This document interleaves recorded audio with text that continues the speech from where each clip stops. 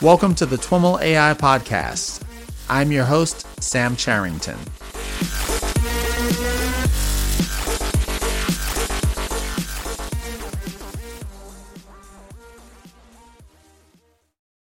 All right, everyone. I am here with Haitham Abdul-Fatouh and Ketan Umare from Lyft. Haitham and Ketan, welcome to the TWIML AI Podcast. Thank you. Thank you. So we're here in, once again, sunny San Diego. We got the 2 days of horrible, miserable, rainy weather, earlier in this week. And we're here to talk about some of what you're doing in Lyft, namely the flight project that you just presented on yesterday. It's open sourced. And it's open sourced. Yep, And it's open source. So we're going to dig deep into this. But before we do, I'd love to have each of you kind of introduce yourselves, share a little bit about your background, how you got to work on ML infra, and, what's your story? Talk to us. Ketan? Sure. Yeah. Hey, my name is Ketan. I lead the flight team and probably one of the founding person of flight at Lyft. So my background is I work across different industries, from hedge funds to retail to logistics to cloud and mapping, and now finally back in sort of transportation area. And one of the things I've been interested in is just large scale data processing and solving business problems where data and computation comes together, and machine learning is a place where that's really, really important. I started Lyft in 2016, but I started on flight close to the end of 2016. I was mostly I started working on this team. We were trying to get ETAs, which are I'll explain what an ETA is. So when you open up a Lyft app and you see, hey, 3 minutes to get your driver, or if you are in your car and you see it will take 15 minutes to reach the airport, sometimes it's accurate. And it's accurate mostly because of a ton of machine learning models that go in the background, and including understanding how the road traffic is and understanding all kinds of things that are happening in the current conditions on the road.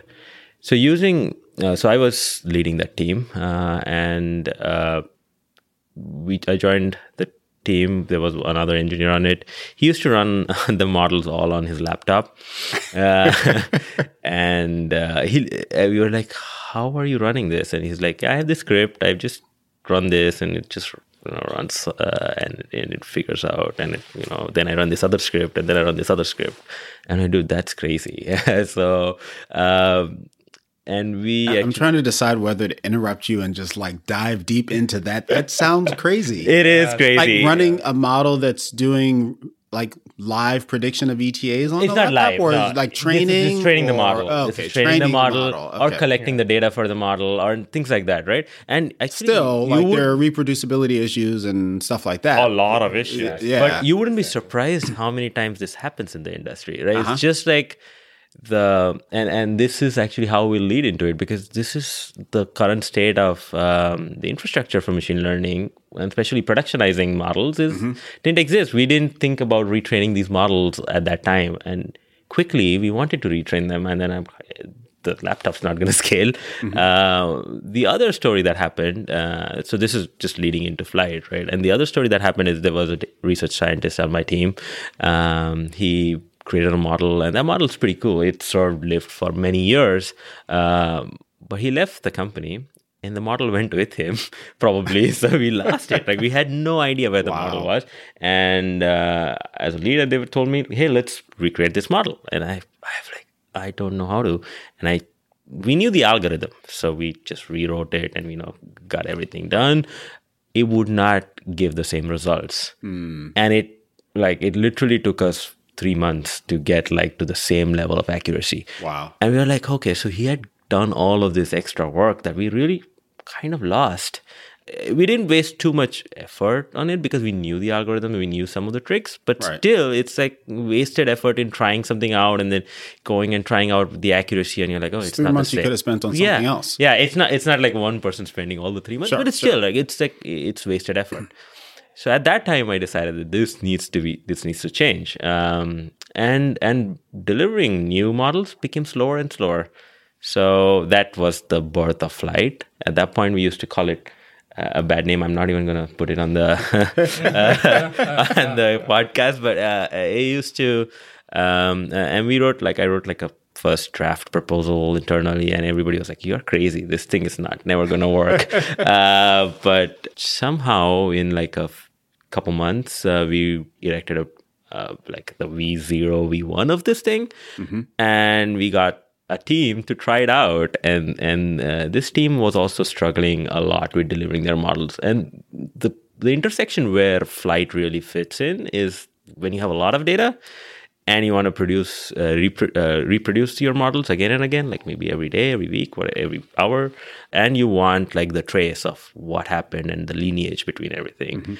And this team actually fit the bill. And they, for the first time, they were able to deliver a model in like 6 months, and this was a gigantic model. It affected the bottom line of Lyft, and it was really, really meaningful. And it was not without a lot of stress and working hard through the nights.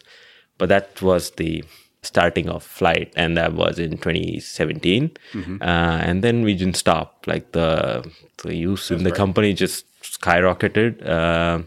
And we, at that point, we were like, hey, we should open source this thing because it's such a big problem to solve that a small team at Lyft can probably never solve it on their own. And if you open source it, we should be able to work with the community, hear more ideas, and improve it all the time. So we actually rewrote everything from scratch, made it Kubernetes native, took like the primitives that we understood from looking at all the various use cases. And that's the amazing part of Lyft. Like it's a rich ground of amazing use cases. And we used all of that and basically distill that information into Flight. And that's our first cut into the world. Haitham, tell us about your background and what you do at Lyft. Sure. Yes. So my name is Haitham Abuhtu. I have worked previously at Microsoft and Google, and I had a journey, up and down the stack. I worked in like enterprise grade applications in low level storage, like Azure storage. And I, at some point wanted to try out ML, and I kind of found this sweet spot in ML infra to fit the bill kind of thing for me. I joined Lyft 2 years ago, January. And at that time, it was that we're still stabilizing the prior incarnation of Flight, the unnamed product. It was great and teams loved it. But as Ketan was saying, at that point, I joined in the midst of this discussion about what do we do next. So I got to be part of the decision about going Kubernetes native and all the very I see as critical design decisions we took in Flight to architectural decisions, all the going with a very strong type system and very strong language specifications through protobuf. There are a lot of things we view, we are very opinionated about in Flight, and a lot of things we are not. We explicitly decided to leave open. We, based on the experience we had, we think we found a good path for where we give you the learnings, or enforce the learnings we have had before in how we ask you to write your code or deliver your models or your data processing tasks or whatever, and at the same time leave it open for a variety of different workloads that can run on the system. And there we are. I'm very proud with how the product turned out to be, and the launch and the reception we have had during the conference. Awesome. And just a shout out to the team. It wouldn't have been possible without just crazy amounts of effort with the team. It's an amazing team at Lyft. Yes. And we are proud of all our users also at Lyft. They have stayed with us through bad times, and good times, and thank you for all the support. That's awesome. Yep. Awesome. So, Ketan, you've given us a little bit of an overview of Flight. Maybe take a step back and what's the core value proposition that Flight is offering? And Haitham, you mentioned that it's Kubernetes native. How does it relate to Kubeflow? Yeah, for example? That's a good Yeah, question. that's Let me start with the motivation of like, or what is it that we think is missing and what we were trying to address. One of the things, as I said, we started in 2017. So that's like the landscape was very different at that point, right? So we've evolved from that point. And this is a V2, even though actually I think this is the real V1, but this is a V2. So that means we went through a process of like actually making something and failing and then redoing it. That has a lot of learnings with it.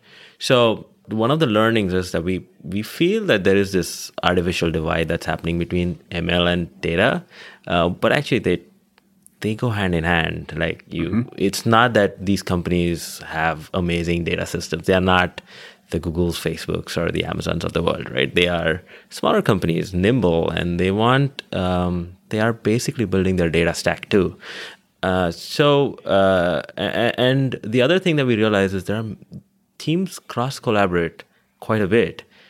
Machine learning models are built, let's say, by a team, but the team B probably provides the data that builds that machine learning model. And actually, the fallacy of separating them is that many times in production we use machine learning models to predict, and that creates data that becomes a fact in the fact tables in the data world. And then many times you use machine learning models to convert that fact to a dimension, which trains other models. So there is this cyclic nature that's happening. And this needs to be captured at that granularity of saying that, there is data and processing and machine learning all interacting together.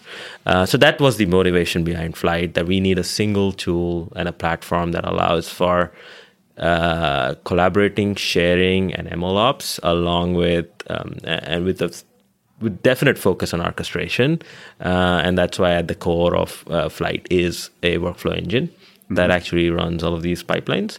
But from the idea point of view, it was built for collaboration and sharing across the company, various aspects, as well as like processing and machine learning on the same tool.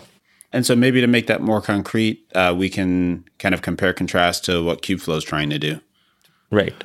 Sure. Are they, orthogonal? Are they complementary? Does Flight use Kubeflow?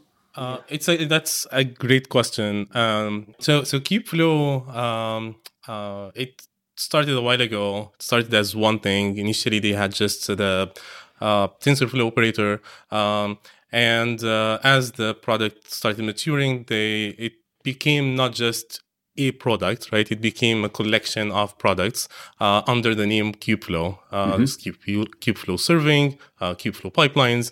TensorFlow became its own thing. You can use it on its own, and so on and so forth, right? So we don't see the comparison between Flight and Kubeflow as a collection of tools or products. The fairer comparison, I would say, is between Flight and Kubeflow Pipelines, which is like one segment of Kubeflow that sits on its own in a way. And the underlying engine, the workflow engine under Kubeflow Pipelines is not actually written by Google. It's an open source product, a different product, right? So it's also swappable that way. So it's you can think of it as like a puzzle kind of thing, and these are just a few pieces of that puzzle. And Flight does things slightly differently for those few pieces that are comparable, if that makes sense. So then, are you saying then that Flight might be a swappable alternative to Argo under Kubeflow Pipelines? Actually, yeah, it might be more vertical than that. But I'll give you an example. In Kubeflow, there is PyTorch and TensorFlow. Yeah. Two absolutely opinionated deep learning frameworks. Yep. They both exist, right? Right. And it should be the user's choice of what they want to use. And that's how I feel about how Flight and, let's say, Kubeflow pipelines work. They could interrelate. And that absolutely, it's in our best interest to make all of these tools play very well with each other. But they could be like completely vertically available as two alternatives. And you could use Kubeflow Serving to serve your models, but build those models on Flight. This Flight offers a great abstraction on compute, and it gives you big data with it, right? So that's essentially our differentiator, where we think like Kubeflow Pipelines doesn't even try to do that. And then the lineage and the cataloging that we do is further on, built on top of it, which is also the other bit that we should talk about, I guess, later on. Cool. You mentioned that one of the aspects of Flight is that it's strongly typed. Makes me think most immediately to like FB Learner and kind of its approach to typing. And you're nodding your heads, maybe. Yeah. Can you talk a little bit about that kind of design decision and its implications? I can actually tell you the first time I saw the FB Learner blog. It's uncanny, but it's also unbelievable at some level. So we looked at it and I shared it with the team. I'm like, did you see this? Like, this looks exactly like and this was around the same, 2017, 2016, somewhere around that time. And we had the same, like the annotation, decorators in Python. And we're like, wow, is it like, there are people thinking about like us. But actually that helped us to, they were earlier than us. I'm not saying that. But none of that, right? But it's just that kind of helped us believe like more in that we were probably on the right path, right? And so so we in the version 1 of Flight, we did not have we had a type system, but the type system only existed on the SDK, as we call it, in the Python where you author the pipelines. Maybe take a step back for folks that hear type system or strongly typed, and there's no context for that. What does that mean from the perspective of the user experience for Flight? Yeah. So let's say you write a function in any language. You have some inputs and outputs to that function. There are languages like Python where you do specify inputs and outputs, but you don't know what those types are, barring the new typing system. Whether they're strings or integers or floats or whatever, but you don't know, or more complex things. Could be duck typing in there and so on. But if you go to a language like Go or Java or C++, they're really strongly typed. You have to say this is an int and this is a string and that's the order and whatever, right? There are benefits of having types in the system, and that's why people love them to use them in programming languages, because you get compile time safety. When you build the function, if you pass in an int and try to use it like a string, you get an error at compile time. So you don't have to wait for it to run for 10 days and then figure out, oh shit, it failed. But in Python, actually, there's more of a movement to add these kind of typing, compile time type safety. We think that is the same thing that should be done for. Why not do it for all functions? Like in our RPC systems today, like services, microservices that people are using, we have types and we have APIs and people talk to them and then they receive outputs. In Flight, that's how we've designed that every single function is a task, we call them, and these have inputs and outputs. And by strong typing, I mean these inputs and outputs have a known set of types. But what are the known set of types that you need to use with machine learning? So we had to come up with a type system that allows you to specify the various types of types that users use when they are building models. Like an example could be a structured schema, which is like a row vector, or could be a tensor, could be a blob, which could be a serialized model. And it could be in various formats. Could be Onyx, could be, and those could be annotations on top of that blob saying that this is a serialized with the TensorFlow serialization format. So that's the type system that we are referring to. So when you declare a task, if it's a model building task and you use joblib to serialize it, you can output a model that says it is joblib.dat. And then the next task that actually consumes it knows that, this is of type joblib, so I can just load it into using joblib. And if you try to now put these two tasks together, they will work. But if you try to put a task that does not understand joblib, only uses TensorFlow, it will fail at compile time. Right. And that's what we wanted to achieve.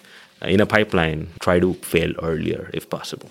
And then one of the things that enables for the FB Learner case is that they can take all of these tasks that are strongly typed, kind of create a dependency graph, and then execute them in parallel, like as one completes, spin off its descendants. Are you doing similar things? Yep, exactly. I remember something you wanted to add to the typing system. So one of the things one of the decisions we made there was using protobuf to specify the types, and then that might be one of the distinctions between the existing systems you might see, even like FB Learner and others, and Flight. And that makes it not like, takes it one step further. It doesn't only allow you to put Python tasks together, because after you declare the task in whatever language you choose to, using our spec, you can, let's say, write Go function becomes one step in your graph. The next step might be a Python task in a different container, or what have you, because at the end of the day they all compile to this standard spec that has standard set of types that are compatible with our SDK in any language. And yes, I guess back to your question, it does allow us to, once you declare the graph in this spec, we have a compiler that looks at the graph and figures out the dependency graph, and we can go as parallel as the system would want, pairing the dependencies and all of that into account. Mm-hmm. Yeah, and there are other advantages, like what I think Haitham did. I just wanted to add one more thing. Is the reason why we did this is because we saw use cases within Lyft, where users were writing models in Scala for Spark processing, right? Like they just want to do Spark processing Scala. They don't want to write this in PySpark. They do sometimes, but sometimes they want to use Scala for higher performance. And we were like, how do we move the data between these two different languages? And so that's why we came up with. So we are also using Arrow underneath. This is an open source project, but like we wanted to create a layer on top of it so that it's easy to construct these polyglot pipelines, if I may.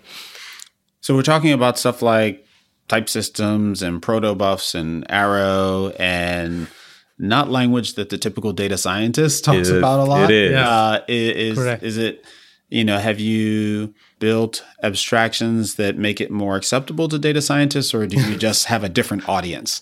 That's a very good question. And actually, sometimes we do debate amongst ourselves, what's our audience, right? But we do want to appeal in the beginning, at least, to the savvy engineer like us who wants to get his hands a little dirty. But as we are progressing, we are creating layers on top of them. So think about this: we built the foundation, and now building layers on top is much easier. So for example, we are just about to merge full notebook support, so you can write tasks in Notebook. So we're just going to add support for Jupyter Notebooks. The way we are thinking about Jupyter Notebooks is users like data scientists and researchers love to use Jupyter Notebooks. They write code in Jupyter Notebooks in a very different way than how engineers write code on using IDEs, right? So it's very different, and we want to keep and preserve that semantic of writing code. So we actually found a project called Papermill, which is pretty cool. We liked that. That's pretty cool. Originally out of Netflix. Now backed by an independent company. Yes, and so we decided to adopt it, and we take that and we convert a notebook into a function. Into our system with the same inputs and outputs. We do the magic of passing the inputs and outputs. You just write your code as if you're writing a regular notebook. You can try it out, do whatever, drop it into a container, give it to Flight, and then it'll take care and execute it and actually record the output notebook and store it for you. So you can go back in time and look at it even if you want to. So yes, our audience was engineers in the beginning, because we do have that sort of audience at Lyft, but we also have data scientists and research scientists using more and more, and we are improving every day for them. So if you start today, you might look at the Python Flight Kit and see that it's a little more suited for people who write with IDEs. But with the notebook introduction and our demo, we showed how to use everything with the notebook. We are going more towards research scientists. And they will not even see some of the things that we do. For example, I'll give an example. In a task, you can return a data frame, a pandas data frame. And we understand that a pandas data frame is actually the row vector that we do underneath, which is converted to a protobuf and Arrow, and it's just sent through. You don't even have to think about it. You just work with pandas data frame. And hopefully, we are thinking, we're not yet implemented this, but that goes into Spark data frame and the other side. So we created the abstraction layer for that. Okay. Does that introduce a lot of latency? I was having a conversation with someone who was talking about reason why they don't use TF serving is because they're primarily doing inferencing on images, and it requires that you have to put everything into a data frame, and there's a bunch of latency that introduces. Do you run into these kinds of issues where your abstraction, hides kind of some nimbleness in what the underlying data format is, and you're doing conversions underneath the covers? So actually, Arrow in that case is an extremely interesting project. According to me, the aim is to make zero copy abstractions. From one format to Pandas data frame to Spark data frames, and I think the founder it's Wes, who the guy who made Pandas. Yeah, so I have been following that project, and I think that's like more of that is required, where we just should stop wasting CPU cycles on transforming data from one format or one language to another, and more use the zero copy abstractions that we can create. And that just makes the open source ecosystem much nicer. And that's why we chose Arrow. But you don't have to, for example, if you're emitting out images, you don't have to have a data frame for it in Flight. You can just say, I am emitting a directory of million images, and we will take the million images and upload them and download them onto the other machines and use them. So there is you can use data frames, but you don't have to. And that's where the type system comes in. It needs to be more granular then. So we've talked a bunch about the type system and the workflow that enables, and kind of some of the user experience. In introducing Flight, you mentioned this important idea of kind of connecting back to the data and enabling things like end-to-end data provenance, and this kind of loop that you pointed out where your inference actually is data for your next train or a future train at least.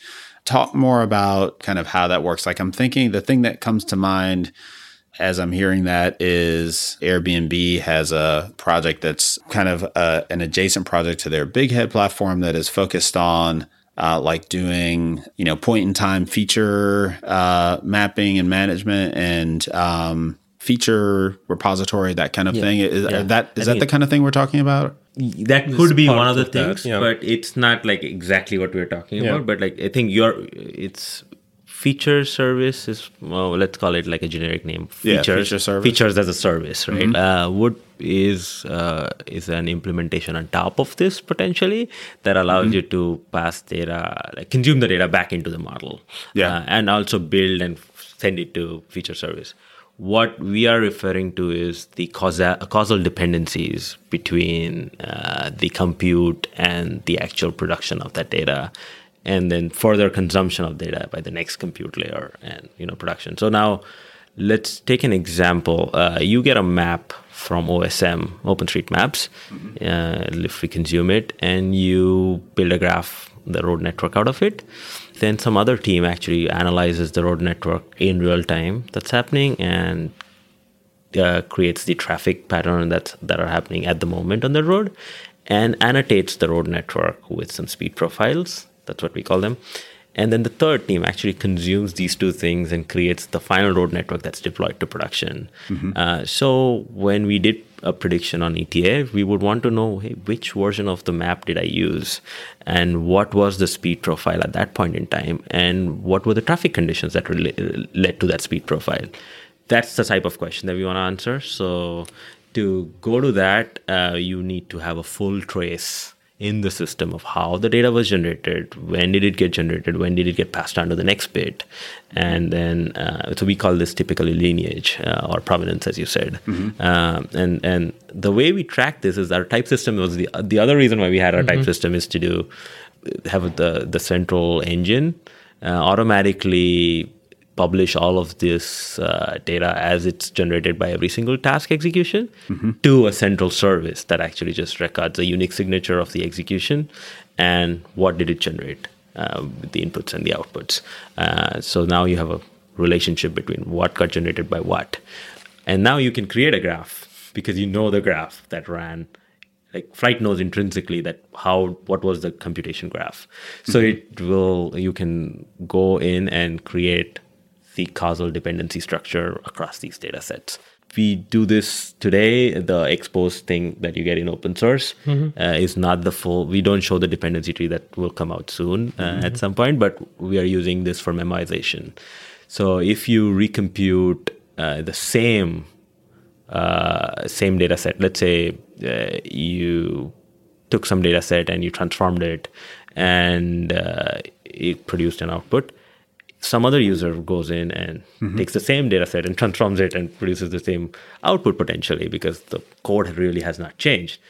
In the past, people would we would spend money on wasting a lot of compute. A lot of compute. And redoing the same thing. Yeah. So then the solution would be, let's create a intermediate Hive table or whatever, right? Things like that. But that's not really what it was for many artifacts that are like images, right? They're not. If you did luminance sampling on some set of images, you're not going to store them in Hive. I think people do that, but we don't. But what we do is, because we can identify the compute process and the set of inputs that were given, we create a unique signature of that. And so next time when we observe that the same thing is being run, Flight just smartly replaces it with the existing outputs. Now you have to tell Flight that this process is reproducible. Because if it has side effects, or it is like, if you're using random number to generate or something, that might not work. So you have to tell us. But if you tell us, then we just go and replace any execution of that on the platform across the company. So that saves money and time. Because the iteration time now, like if you're running something that's 10 steps, like a 10-step pipeline, and you fail on the 10th step, you just fix the 10th step and rerun it. Right. And the 9 steps just are cached. So you just automatically, Flight will fast forward you to the 10th step and say, okay, let's run that guy again. And so this is what we call as memoization. So it's Flight isn't, you've described it as kind of a workflow engine. It's not a data store or something that is like creating snapshots or anything. It's more like, you can think of it more like metadata and pointers to existing training data and interim data, transform data, output data, et cetera. Exactly. Yep. Exactly. And or presumably you're also kind of tracking model versions as they're trained. Yes. So we have. That's one of the things we are a bit opinionated about. Flight is every artifact in the system, all the data produced, all the definitions, all the tasks and workflows are immutable. So we have strict versioning scheme. That you can use your own versioning scheme, but it has to be strict, as in you can't mutate something and try to register it or produce it with the same version again. So we when we produce any metadata about tasks, outputs, or whatnot, they're always unique, or the signature is always unique, and that allows us throughout the system to always refer to very consistently to past executions in the history and the produced artifacts and produced models and anything that went through the system with very confidence that we know exactly which even piece of code produced that. So yeah. And you should be able to fully reproduce it, but it'll cause a new version. We don't even have one single update API in the entire code base. So because you have it's like a functional style. That system. Yes. What's the smallest kind of use case that you can envision someone using this for? Does it make sense, and is it kind of approachable enough for kind of a single person to kind of clone a repo and actually get some value out of it, or do you need a team of 10 ML infra people? That's a great question. Great question. Yes, and I will say our work there is not done, but we have put a lot of effort to make the first time experience and the maintenance for small projects, as you mentioned, very approachable. We have written docs that I would say maybe most of the the time, like the effort we put in the docs, were in the docs that tell people how to get started. So it's like made that easy. We even sometimes went back to like our architecture and whatnot to try to, make that easy. When like we looked at the docs, and it's like, that's a lot of steps. This is not okay. Let's go back and redo things, right? So that's one part of it, I would say. The other part, I think, is we have seen that in a lot of cases. People, when they get started in developing a model or even doing some transformation or whatnot, they don't think initially, unless they have done that before, they don't think that they will need a workflow for it. They think, we'll spawn off a notebook and do my thing and be happy, right? Which usually is the case in the beginning, right? Until, somebody leaves the company or you want to go back to a model that worked, but you don't know which version of the code produced that and so on. And then you start realizing the problems and the need for such systems. But by trying to make it as easy to get started, as approachable, we hope that at one point it becomes like a standard or a given that you always start there. And the system, like the friction between I have nothing to the first task or the first execution is almost not there. More people would get into the habit of doing this as the first step before writing your first piece of code, and it sets you up for success later. We are basically saying that every company should grow and become great, and start with what we think is like the bare minimum, and it will evolve with you, right? So it's an evolvable system. The other bit that I want to add to that is that I think that one of the reasons why we moved to Kubernetes is to make that that first case experience and for small company experience really, really good. Kubernetes is great to get, you can go to any of the clouds and get one Kubernetes cluster. And we use Kustomize. I don't know if you know of that project, but that's like a pretty interesting project. All of Flyte is really one YAML. And you can say kubectl apply -f that YAML, and boom, you get a Flyte cluster, including all the things that we just talked about. Wow. Okay. Yeah, you can even do that on a Docker for desktop or equivalent. Like on your machine, you don't even have to go to a cloud provider to get started. It will set it up even with Minu for storage. So you'll get the full experience. You run your tasks, and once you're ready to take it to the next level, run on AWS or GCP or whatnot, you don't have to change how you were doing things or how you wrote your tasks. They will just seamlessly run on a bigger cloud. Within Lyft, and we talked about this in the presentation yesterday, we run a multi-cluster setup Flyte. It's not a single cluster, but of course, you will not start there, right? And we did not start there. We started with a single cluster. We soon outgrew that and started, deploying multiple clusters of Flyte. And the users. When you say multi-cluster, what's the multi-tenancy models? Like a single user has stuff running on multi-clusters, or you just have multi-clusters and you have some users on one cluster and some on another? We have multiple clusters, and for the user though, it's one cluster. So we abstract that entire thing behind a service. And the way we spawn off the work, it depends on the load of the system or priority classes or things like that. And is that all stuff that's happening in the open source, or this is all related to the way that you're operating it? No, it's all open source. Interesting. You don't need to do this. You don't have to use multi-cluster, but let's say your company grows further beyond that single cluster. Yes, Flyte will evolve with you. We basically open source everything that we do at Lyft. Some other things that I just talked about, like the lineage and whatever, will come soon. But most of the things. What's exciting about this for me is that, there are many, many companies that are doing this kind of thing internally. We talked about Facebook, Airbnb, Uber, obviously with Michelangelo. Some have talked about open sourcing. Sure. But I'm not sure I can think of, any kind of name brand company that has open sourced their internal platform, outside of TFX, if you consider that Google open sourcing their internal platform.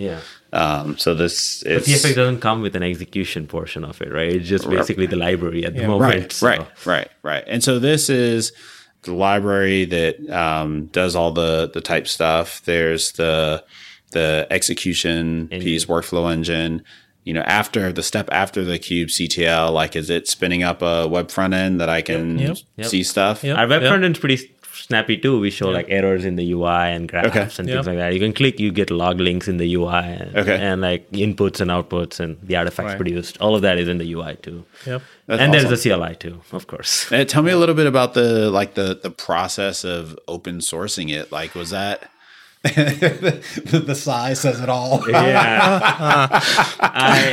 So my life has been like, so I had a baby 5 months ago, and I had another baby now, Flight. So it's like literally having two babies at the same time. It's a twins, and I've not slept almost for 5 months probably, and so has the team. Like, been a fantastic job. So. Yeah, that's why we took this long, actually. We started the process last year. We could have been... let's start with why. Very good question. You have to like, why? And we did debate that a lot internally, right? Like, because especially the previous system wasn't going to be open source. It was Lyft only. So like when this came, when we decided to rebuild it. I remember even Haitham joined, and that was one of the questions. Why do you want to open source it, right? I think what happened is there was interest from outside was one of the reasons. I don't need to name like where it was, but there was some interest. The other thing is we realized this is such a big problem to solve and I've said this I think before, but a small 9 or 10 people team cannot do this, right? It needs to be an industry-wide effort, hopefully. If not, at least like a few tens of people working on this. And all with like, if we do set the right primitives, then we can let it evolve into the piece that it needs to be, right? And that gets great stuff for Lyft. Like if we get, for example, we currently only have a Python SDK, but I know there are other companies that are saying that we want to add a Scala SDK for this, and we're like, awesome, we will use it, right? Because there is demand for this at Lyft. But we don't have the time to build this. So that's a definite biggest reason that get basic leverage. Second is Lyft open sourced Envoy. It was a foundational technology for Lyft too, and it's been amazing success, right? Kubernetes community. So we are not saying we are going to be even 10% of that. That's just too much. But from that we learned that people actually like it's a great hiring tool. You are not working on a technology in the company that now you have to hire engineers and teach them. You are going to work on a technology that they have probably used at their previous jobs, and that's great for Lyft. So, and so just great for the team potentially, right? So why not? And I would like to just add to all of this. I think as we talked throughout the conversation today, there are a few things we strongly believe in. And we wanted to have that debate in the open because I think it will not only influence like this product or similar products, it will influence like the entire ecosystem, how it interacts with each other, how you do serving even after like all of that, even if you don't build these pieces, the concepts, like the underlying concepts, and I think it like we see that it does bring something to the table that isn't there yet. So we wanted to make sure that, we have that conversation. Like it will, we think, advance like the entire, like the ML infra community overall, to hopefully a slightly better place. Well, Haitham, Ketan, thanks so much for taking the time to chat with us. Thank you, Sam. Thanks for having us. Yeah. All right, everyone, that's our show for today. To learn more about today's guest or the topics mentioned in this interview, visit twimlai.com. Of course, if you like what you hear on the podcast, please subscribe, rate, and review the show on your favorite podcatcher. Thanks so much for listening, and catch you next time.